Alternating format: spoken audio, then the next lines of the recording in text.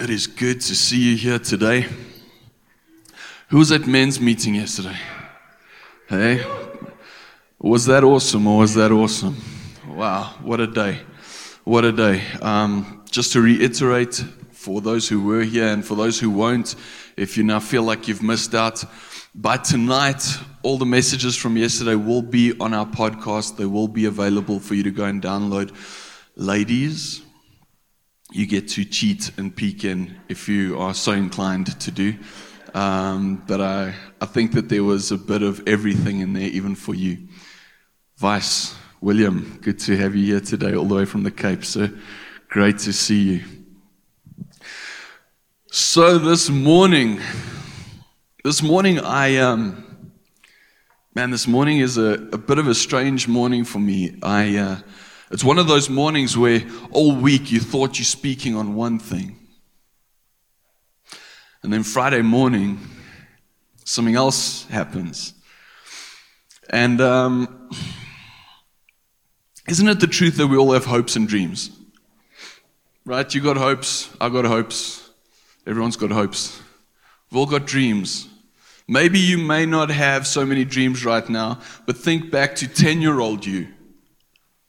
How many dreams did 10-year-old you have? Probably many. I don't think I ever lived in reality when I was 10. I just hovered somewhere in dream world. That was me. To this day, I think my wife has a hard time keeping me grounded. You know, I'm always dreaming. I'm always thinking ahead. I'm always thinking, man, what if? You know, what if? And it's true, we've all got dreams. We've all got hopes. And what I found in my life is that the more I engage with God, the more I just spend time in His Word, the more I just spend time with Him and speaking to Him and engaging with Him, I find that He takes these dreams and He, in some instances, He'll even change the dream. He'll even turn things around a bit. He'll even give me brand new dreams that just weren't there. Dreams for myself, dreams for my wife, dreams for my kid, dreams for my family, dreams for this church. And in the same way, whether you're aware of it or not, I pray for you guys all the time. I do. I believe it's my responsibility. I believe that the day that I said yes to doing this, it wasn't just this. I almost want to say this is the easy part. The day that I said yes to engaging with God on your behalf. Not that takes your responsibility away. But as I pray for you and as I engage with God and something happens, like God gives me dreams for you. God gives me desires for you. I'm not saying I'm your dad, please hear me out, but when I look at Zion, like, my mind goes nuts. Like, I look at everything that he enjoys, and I'm just like, man, what if he becomes a drummer? I can't get him away from drums. He won't even watch cartoons. He watches drum tutorials. What 2-year-old does that? You know? And if it's not a drum, it's a helicopter, you know? So he's going to be a technician or an engineer or a pilot or you know what? Lord, what's in this kid? I've got no idea. He's like a lucky packet. I'm just waiting.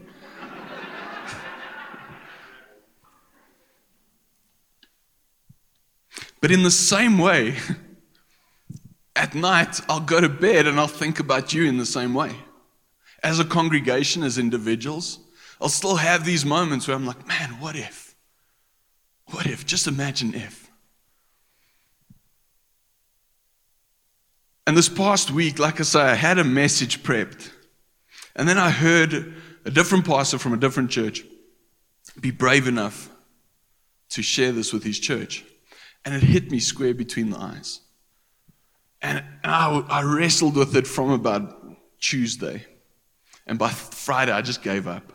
I was just like, okay, Lord, let's do this.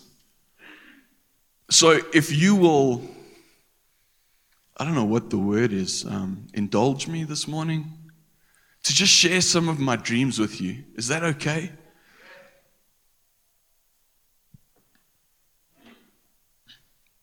I've kept it simple. I've kept it down to 3. It could have been 3 chapters easy, no problem. But I kept it down to 3. Here's my first dream for your life. That sounds weird.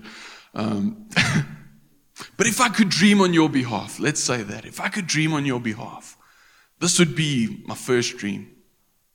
Is that you would give your life to God.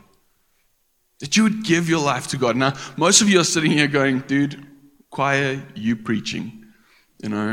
We here, aren't we? We've given our lives to God. I'm sitting in church, man. Box checked. I've given my life to God. Here's the thought that always goes through my mind. It's just a word. Really? Really? Have we really given our lives to God? You see, when I say my dream for you is that you would give your life to God, have we ever stopped and considered? We so easily throw it out there. Someone prays a prayer of salvation, and what do we say? He's given his life to God. Have we stopped to consider those words? I've given my life to God. What am I saying? My life's no longer mine. Now, if I've done this right, which all of a sudden I'm feeling in my pockets and I might not have done this right. I've done this right. What a relief. So, this is 100 rand, right? Can I have someone out of the audience to please inspect it for me? No, it's not a magic show. This is 100 rand. It's a very, very real 100 rand. It's my 100 rand. I worked for it. I earned it. It's my 100 rand. I can spend it on whatever I like. Isn't that the truth? But now I take this 100 rand and I give it to Robin. Robin, it's your 100 rand. What's just happened? That 100 rand is no longer my belonging, is it? That 100 rand now belongs to Robin. Isn't that the truth? So now Robin can take that 100 rand and Robin can go and Robin can spend that 100 rand on anything he likes. Isn't that the truth? Why? Because I gave it to Robin. So when we say that we've given our lives to God, have I really given my life to God? That He can take it and spend it on whatever He likes. That He can take this life and He can spend it on whatever He desires. See, when we say we've given our lives to God, that's what we should be meaning. That I no longer have ownership of this life. This life it's no longer mine. I've given my life over to someone else, and they get to use my life as currency and spend it wherever they like.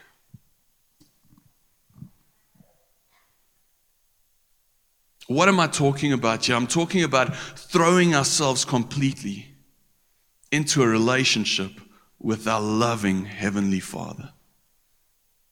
Talking about a complete surrender, a complete abandonment to God.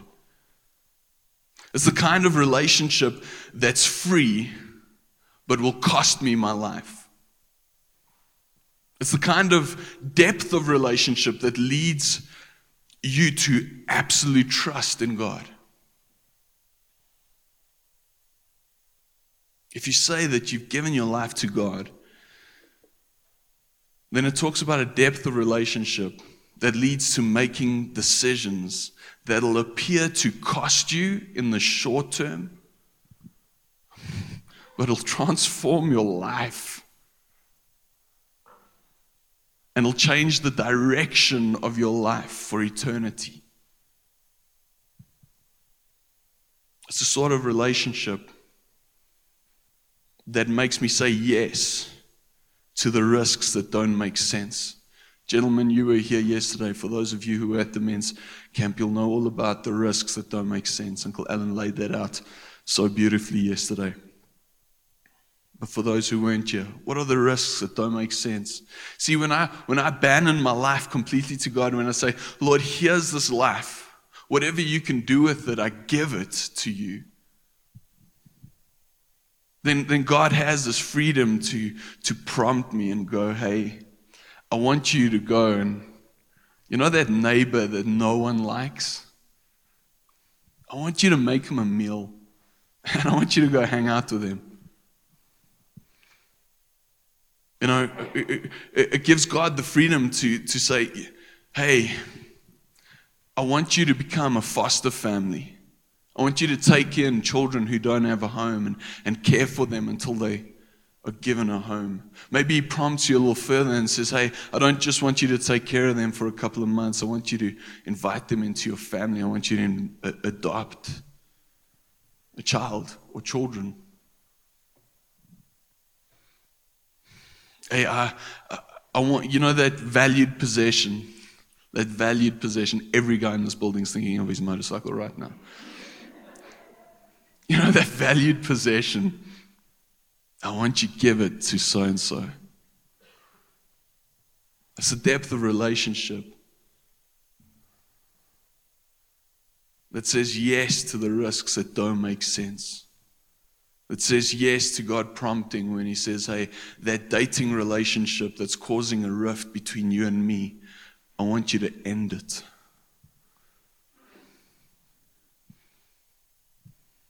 I want you to go and I want you to love that child through rehab. It's a depth of relationship that says yes to the risks that don't make sense.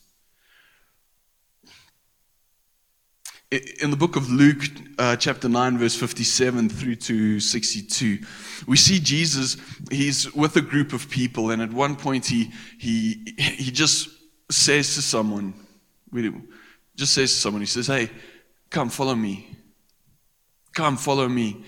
And the guy's answer is, let me first go home and bury my father. Now, let me first go home and bury my father seems like a pretty reasonable expression. Here's the catch, that in the culture of the day, the chances of that guy's dad being dead is slim to none. In other words, the guy's father was probably still alive. Why? Because in the day, if you had a loved one that passed away, you didn't leave home. You stayed there, and the law was you had to try and get the person buried as soon as possible. So you wouldn't have gone on a field trip to go and hear Jesus speak. I'm not being crude, that's just the truth. So the chances that this guy's dad was dead is slim to none. And here his answer to Jesus is, let me first go home and bury my dad. What's he saying? Lord, I've got some other stuff that's going on that take priority over this. And I first need to go and deal with that. And then then maybe we'll see how it goes. Let's check the climate, and maybe if there's nothing better going on, I'll join you somewhere along the line. And Jesus' response to him is, let the dead bury their own dead. It seems harsh. And then Jesus turns to another person and says, hey, you come follow me. And the guy says, yes, I want to follow you. He actually agrees. He says, yes, I want to follow you. But let me just go home and greet my family. Let me just say goodbye to my family. Again, chances are that talks about a whole party and all sorts of stuff. It's not a give them a hug and leave kind of moment. It's quite an expansive thing. And again, it's this thing of, Lord, I've got some other stuff going on right now. There's these things that I'd like to accomplish before I surrender my life. There's these things that I'd like to do before I really engage with you in that depth. Quick question. Does anyone know the names of the two men? Anyone? Anyone know the names? No one? No, we don't know the names of the two men. The scriptures don't record their names. Why? Because there are two men who probably said no they definitely said no, but probably to the greatest invitation that they would ever receive in life. Come, follow me. I can only think that Jesus must have sat there thinking to himself, you see this guy here? His name's Andrew. Like, people are going to name their kids after Andrew. This over here, this is Mark. People are going to name their kids after Mark. This guy, he's Judas. John, they're going to name their kids after John. Definitely going to name their kids after John.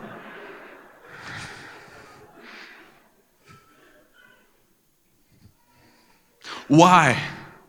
Because these men said yes to the greatest invitation of life. Come, follow me.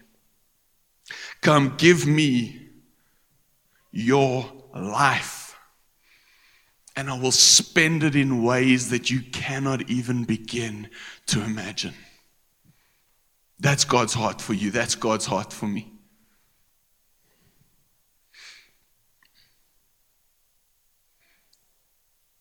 I'm probably going to cry a lot through the rest of this message. It's a pre-warning. Because I want to share some stories of folks sitting in this congregation that have said yes in these moments and what it's led to in their lives. Not too long ago, and I have no permission because all of this hit me early hours of the morning. So I'm going to share their stories without using their names, and I'll repent to them afterwards. But not too long ago, I did a wedding of a couple, and I can honestly say that during the ceremony, during the social times, during the reception, during every part of the wedding was a testimony to everyone who was there. Since then, the wedding has been a testimony to people who weren't there. Why? Because of who got married. You see, it was two lives that said yes. It was two lives that said, Lord, when I give you my life, I give you my life, that you may spend it in any way that you choose. Are they perfect people? Not by a long shot. None of us are.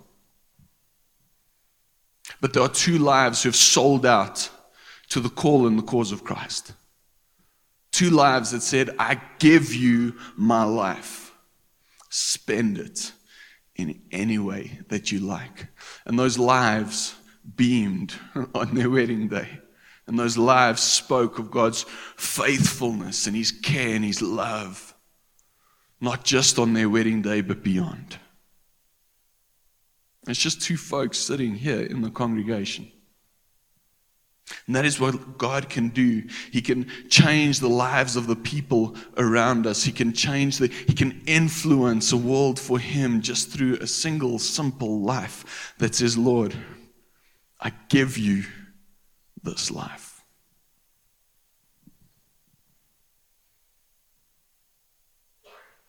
In Luke 9:23, Jesus said this. He said, if anyone desires to come after me, let him deny himself.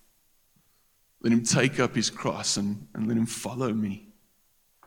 And if anyone chooses to keep their life, they will lose it. And if anyone chooses to lose their life for my sake, they will gain it. I believe that when we say yes to following Jesus, when we say yes to surrendering to Him, that He can take our lives and He can do the most incredible things with them if we'll just say yes. A real yes. Not I prayed a prayer and now I can pretty much live the way I want to. Yes. But a real yes. A yes that says, this is my life. Spend it as you please.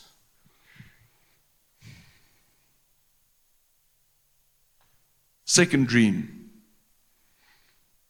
The second dream is to know the fulfillment of a life of discipleship. The fulfillment of knowing a life of discipleship. I guess my question to us here this morning is, have you ever opened your life to someone else and gone, I see enough Jesus in you to want what you have reproduced in my life? You see, discipleship isn't about following a man, it's about following Jesus in the person. That's what discipleship's all about. When I say that I'm discipling someone, they're not following Ramon and his flaws and his mistakes. They have grace for me in those areas, but at the end of the day, they're following the Jesus in me, not the Ramon in me. If you turn around and you look back, can you point out the men and the women that have said, hey, I want to follow you as you follow Christ? I want you to speak into my life because I see things in your life that they just speak of God's heart. And I desire to see those things reproduced in my life. See, because that's all that discipleship is. It's a reproduction process. It's not growing a big beard and wearing a robe. That's not discipleship. Discipleship means that I become a follower of. I become an imitator of. Now, when we enter into a discipleship process, the goal is to become an imitator of, a follower of Jesus. But yet he uses people in our lives to work that process in our lives, doesn't he? I know a lot of us go, it's kind of me, I'm on my own. And we come up with all sorts of excuses why we don't want to get into discipleship. Trust me, I've been there, guys. I feel like I could write the book on why I didn't want to disciple people or be discipled. First off, I don't have the time. For heaven's sakes, dude, have you seen my calendar? I don't have the time. Secondly, I don't have the patience. People learn slow. I'm not into learning slow. Like, I need to say it, you understand it, let's move on. I don't have the patience. Don't look so holy. You think that as well. I don't have the finances. They're going to come to my house and eat my food. It is. They're going to come to my house, they're going to eat my food. Eat me out of house and home, especially if they're in their early 20s.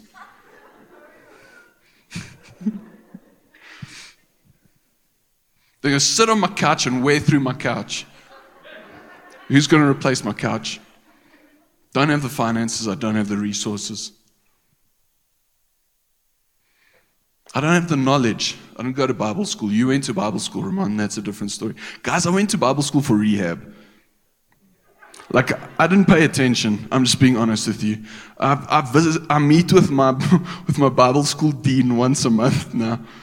And I confessed to him the other day. I said, yes, Pastor Mark, I really should have paid attention in Bible school. I did. Why? What I do up here, I now do out of relationship with Jesus and seeking Him and searching for Him through a discipleship process. It's not some head knowledge that I gained in Bible school. What I gained in Bible school was a relationship with Christ. That's what I gained there. And I'm grateful for every minute that I spent there for that. But this thing of, I don't have the knowledge. Do you have a Bible? Do you have a desire to get stuck into God's Word? Then there is no excuse. See, because the same Jesus, the same God who speaks to me is the same God who speaks to you.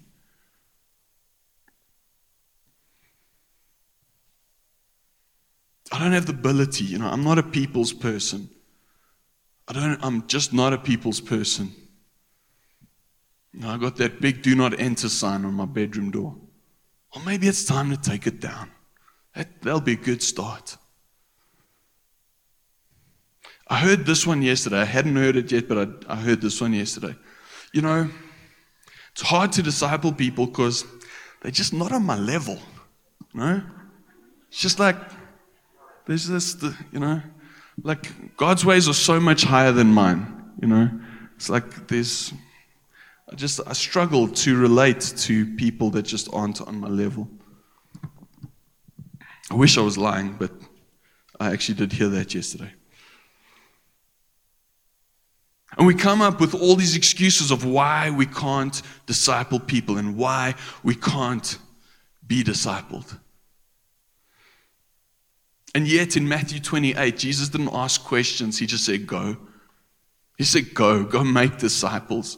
He didn't say, you select few, you certain folk, you that have the ability, you have the time, you have the patience, you who don't care if you get eaten out of house and home, and you who don't care whether your couch gets that through. He didn't put these things into place. He just said, you go. Go and make disciples. And here's what I've found. I found that when we say yes, God gives us a new heart. Folks, I didn't like people. My mother's sitting right here. She knows the truth. I didn't like people. I really didn't like people. I didn't like spending time with people. The fact that I got married is a miracle.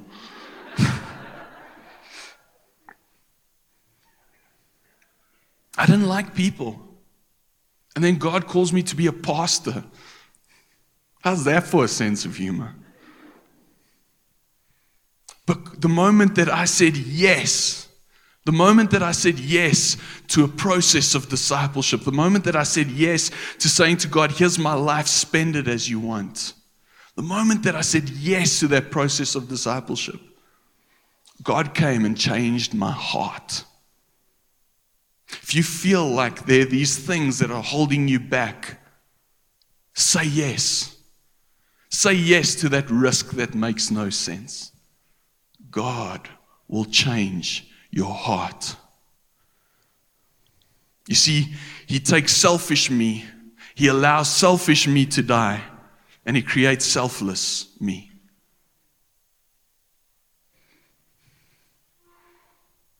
And all of a sudden, we make the time. We find the patience. He gives us the patience. He makes our budget stretch way beyond we ever thought it could. And He fills us with that knowledge that's needed. Folks, there are few feelings in this world that are better, and I still struggle to think of any, that are better than walking a road of discipleship with someone and seeing a life transform in front of your eyes. Have you ever had someone tell their faith story and include your name in it? Have you ever had someone say, man, I was just this recluse at work, or I was just this, this party guy, blah, blah, blah, at work, and fun and games and all of these things. And there was this guy or there was this lady, and they were at work and they were just different. At first, I even thought they were just weird. They were just different. They were just different to everyone else. But as I started engaging with them, I started realizing that this something different is actually kind of attractive. And I wanted to find out more about it. And as I even mocked them at times, but they just loved me. And then I'd say weird stuff on email about them, and they'd still just love me. And somewhere along the line, I realized that what they had, I needed. And they loved me through this process and walked this process with me. And today I can honestly say that someone can follow me as I follow Christ. Why? Because I followed the Jesus in them. And that story have your name attached to it. Have you ever experienced that? There's nothing more gratifying, I don't believe, knowing that you were that big neon sign that pointed someone straight to Jesus. We've been discipling a couple for about the past 6 years or so. And about 2 years ago, the eldest son started not playing with the kids in the other room, but he started making like guest appearances into the discipleship group and just coming, hanging out, listening, engaging, afterwards asking some questions. And it happened more and more and more and more, to the point where he himself was being discipled. Young guy. Start of the year, he goes to high school.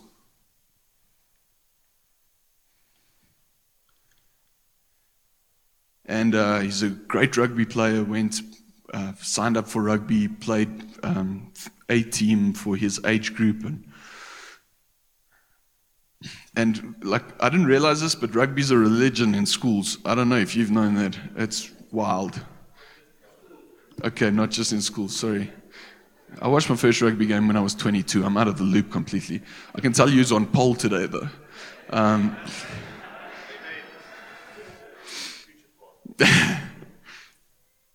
this guy would have to meet with his coach alone, like privately, have one-on-one conversations. And in one of these conversations, the coach says to him, he says, hey, this is the deal, this is where we're going, blah, blah, blah, does his whole coach routine. And then from there he says to him, what about you? Anything you want to say or add, or, any thoughts from your side? And he says, yeah, there's this kid in our team that gets ridiculed and mocked. He says, I don't like that. It's not right.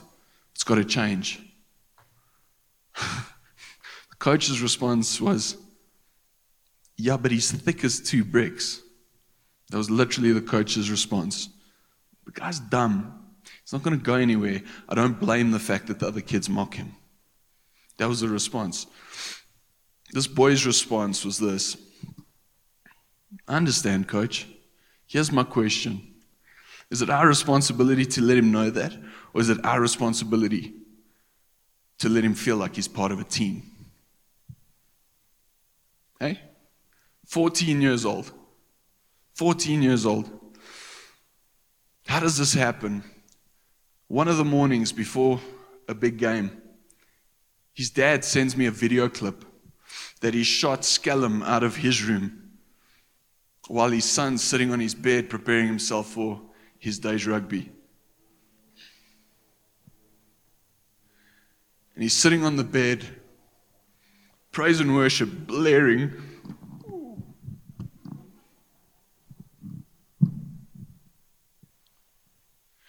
Praise and worship blaring in the background with the words, Jesus, we're living for your name. We'll never be ashamed of you.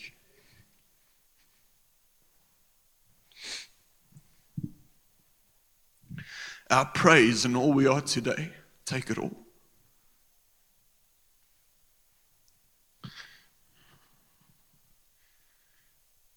You see, the change that happened in this young man's life, where he has gone and I've actually got to finish my story first. That's what happens when you cry. You forget where you were going. After this conversation that this kid had with his coach, the next game, the school gets whooped by a school they shouldn't have lost to. The coach is jumping all over the team, like having a say, having it out with the team. And as he's jumping all over them, he says, none of you listened to me in this game. Only person who listened to me was this guy, and he points to the guy who gets mocked and ridiculed. Only guy who listened to me. From today onwards, if I hear one more bad word out of any of you about this kid or to him, you off my team. A 14-year-old changed the culture of his rugby team. A 14-year-old changed the culture of his rugby team. Why? Because before he heads out, he connects with God. And he finds God's heart for his life so it can be an influence to the lives around him. 14 years old, sitting in this church. You wouldn't even have known it. Why? Because he engaged in a discipleship process. He recognized that there was enough Jesus in the people that were placed around him to go, what you have, I want. What you have, I want. I've seen all the stuff that's out there. I've seen what's presented to me on a daily basis. At 14, I wasn't like that at 14, I'm just saying. But I've seen it. But I've seen what you guys have, and I want that. That's what I want. And allowed the Jesus in people around him to be reproduced in his life. being discipled by his parents and a group of people, where now a high school coach, whether he's aware of it or not, is being discipled by a 14-year-old. Fact. That is what happens when we say yes to a discipleship process in our lives, folks. Third one, we're ending off with this. My third dream is that you would center your financial world around give, save, live. A lot of you know Give, Save, Live. We've used it here many times before. For those of you who don't, give, save, live. Give 10%, save 10%, live on the rest. I know that talking about money is taboo in church. What are the 3 things we're not allowed to talk about in church? Money, sex, and children. Isn't that the fact? Okay. So I'll save you 2 today. I'm going to just talk about the 1. Why do I feel like I have the freedom to talk about it? It's simple. Jesus spoke about it a lot. Jesus spoke about money all the time. Jesus spoke more about money than he spoke about heaven and hell combined. How's that for a stat? Jesus spoke more about money than any other topic in the Bible other than the kingdom of heaven. 11 out of 39 parables he spoke about money. Do you think the matters of our money is on God's heart? Just might be, hey? The Bible has 500 verses on prayer. It has less than 500 verses on faith. It has 2,000 verses on money. I believe that our financial well-being is on God's heart. I believe that with all my heart. Why did Jesus talk about money so much? And don't worry, this isn't going to be long. This is like another 3 minutes. So you can, and we've taken up the offering. I'm not about to try and preach helmets full here. The heart behind sharing this with you is connected to the heart that God has for you in this area.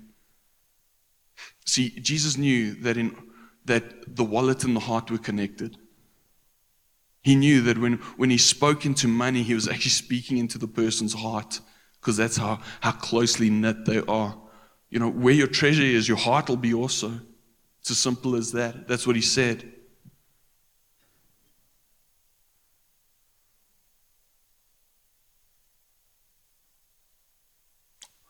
Why is this important to him? Because I believe that there is a freedom that God desires for you and for me within money. And I'm not here to preach, name it, claim it, and frame it, and all that rubbish. You've never experienced that, you never will experience that here. But there is a certain sense of freedom that I believe is available to you and me when we honor God with our finances. It's that simple. It's not what I said, it's what the Word of God says. Money, whenever the Bible talks about money, it's not really talking about a substance. It's talking about a heart condition. That's what it's talking about. It's talking about a heart condition. Why? Because God knows, man, if I can get that guy's wallet, I've got his heart. I've got his heart. A lot of you have come over the last couple of weeks and spoken to us on biblical finance. What does the Bible have to say about it? That isn't this message now. In a couple of weeks, we're going to get into it. We'll hand out safety belts at the door. But when we say give 10%, why? The Bible talks about a tithe. Jesus himself said, yes, you must tithe, and don't neglect these other things. Do it. Save. How many of us actually save? How many of us, let's be honest, the majority of the world lives on 100%. We live on 100%, man. Life just goes by. And we are bound by debt. We are bound by the chains of debt all day long. And I don't believe that God wants you or me to live bound by the chains of debt. Maybe this morning you're just here to just hear the words. It's time for you to get a plan to get out of debt. If you want a plan to get out of debt, come speak to us. We can help you. We've got great stuff for you. We honestly do. And the answer isn't give all your money to the church, because I know that's what you're thinking.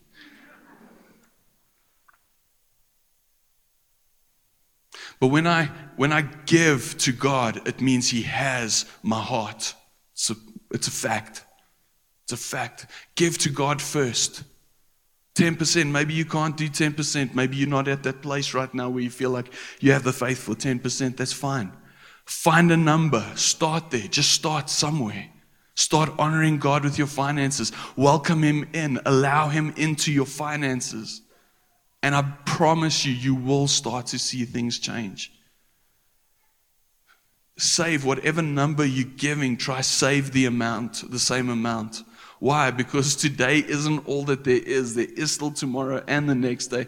And you may need to take someone out for a meal. Or you may need to go and do something fun.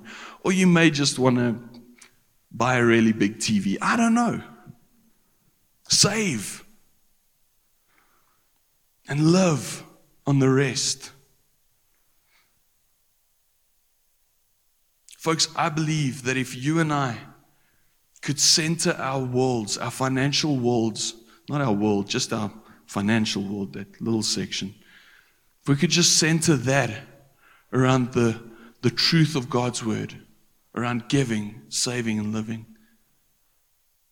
I believe that there will be a freedom that you will experience, a peace that you will experience, not with this debt that's just loaded on you, that governs your life because you can't do this and you can't do that and you can't do that because you have to pay this, that, and the next thing. Another testimony out of this church. A couple. A lot of us live here. This was their belief. We'll pray, we'll hand in the application, and if they grant us the loan, that's God saying yes. That's a really good, measuring tool, isn't it? It's like, I really want that motorcycle. I really want that motorcycle. I don't know if I should have it or not, so what I'm going to do is I'm going to fill in the application, I'm going to hand it in, I'll shoot a prayer off to God, and if the application comes back approved, that's God's way of saying yes. Like He's opened the door. And that's how this couple lived. And then at a men's camp a couple years ago, God addressed his heart and said, who said yes? Me or the bank manager? Me or the National Credit Act? Who said yes? Did I say yes? I don't remember saying yes. It was just approved, that's all. But it wasn't me. That's why and they admitted, they said, we came to church twice a month. Every second Sunday we'd come to church. Why? Because we didn't have money. We were living in debt. Couldn't come. That night, they went home. Monday morning, they had their vehicle that was approved on the showroom floor. It sold. And guess what they started doing? Started coming to church every week. Why? Because there was money to do that. Every once in a while, they could even have a bite to eat together. Why? Because there wasn't this thing dictating to them what they should be doing and what they shouldn't be doing. Folks, debt is not from God. I know that in certain areas we can't avoid it. I have debt. I have what's called a house payment.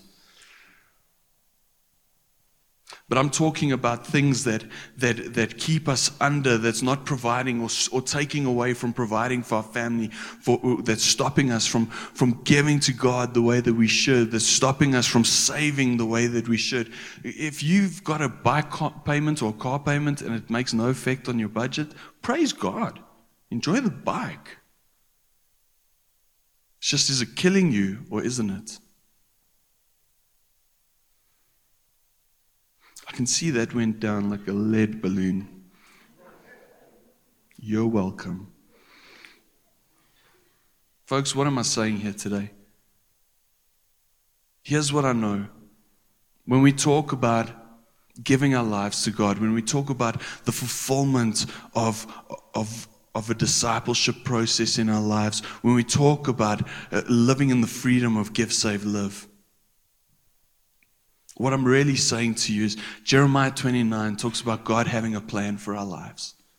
That God has a plan for our lives, not a plan of evil, but a plan for good, a plan for a hope and for a future, a plan to prosper us. I know that God has a plan for your life. My greatest desire is to see that plan fulfilled. My greatest desire is to see you find God's plan for your life. I know that God and that His plans are found in Him and only Him. And I know that the only way that we find these plans is by searching for Him. The worship team's welcome to come back.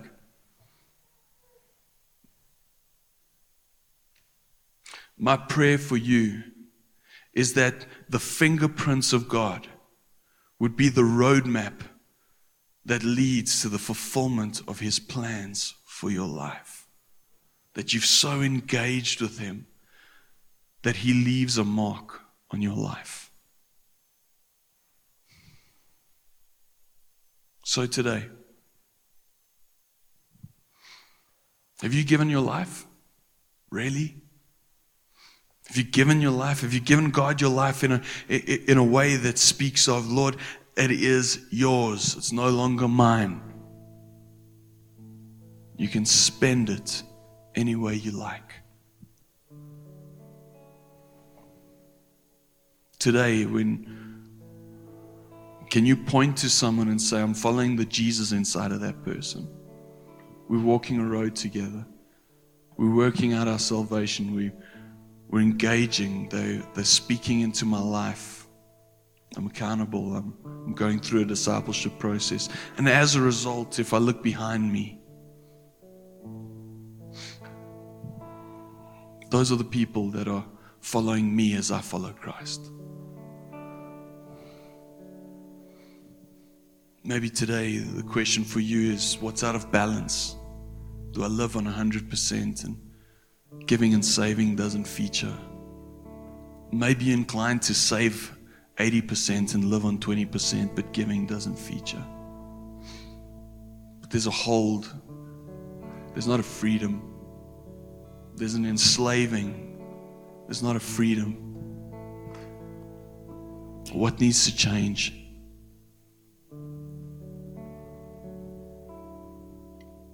My dream for you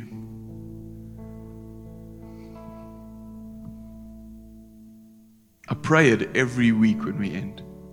Every week when we end, I pray these words. I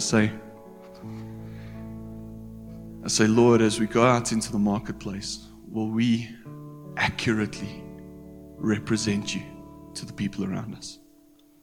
My heart for you, my dream for you is the same dream that I have for me. So when people engage with me, that they'll engage with Jesus. That's my heart for you. That's my prayer for you. Father God, this morning as we just wrap up, Lord, I thank you that you have a plan and you have a purpose for us, Lord. Lord, and I know that I've just come out and shared a couple of thoughts this morning, Lord. But Lord, I thank you that as I've been able to share these thoughts, I believe that your heart is attached to them, Lord. Lord, that these dreams, these thoughts, that they come straight from your heart, Lord. Lord, that your desire is to see your people grow, to see your people mature in you, Lord. To see the fullness of who you are be realized in our lives, Lord. Lord, that we don't just go out and wear a badge and carry a name, Lord, just for the sake of it, Lord. Like we'd wear a brand name shirt, Lord. But Father God, that all of that would fade to nothing, Lord. That the desires of this world and the cares of this world would melt away, Lord, as Paul said. Lord, that we will grab hold of you wholeheartedly. Lord, that you will have our lives to spend in any way that you choose, Lord. Lord, that you will disciple us through beloved people in our lives, Lord, that you've handpicked. Lord, and that we will honor you through our income, Lord. That we'll prioritize you in every area of our lives. Lord, this morning, these are our lives. Take them, use them. We trust you. Spend them in any way that you choose, Lord. And we pray it all in Jesus' name. Amen. We're going to do one last song before we go. We're going to sing ourselves out of here because it was that kind of morning.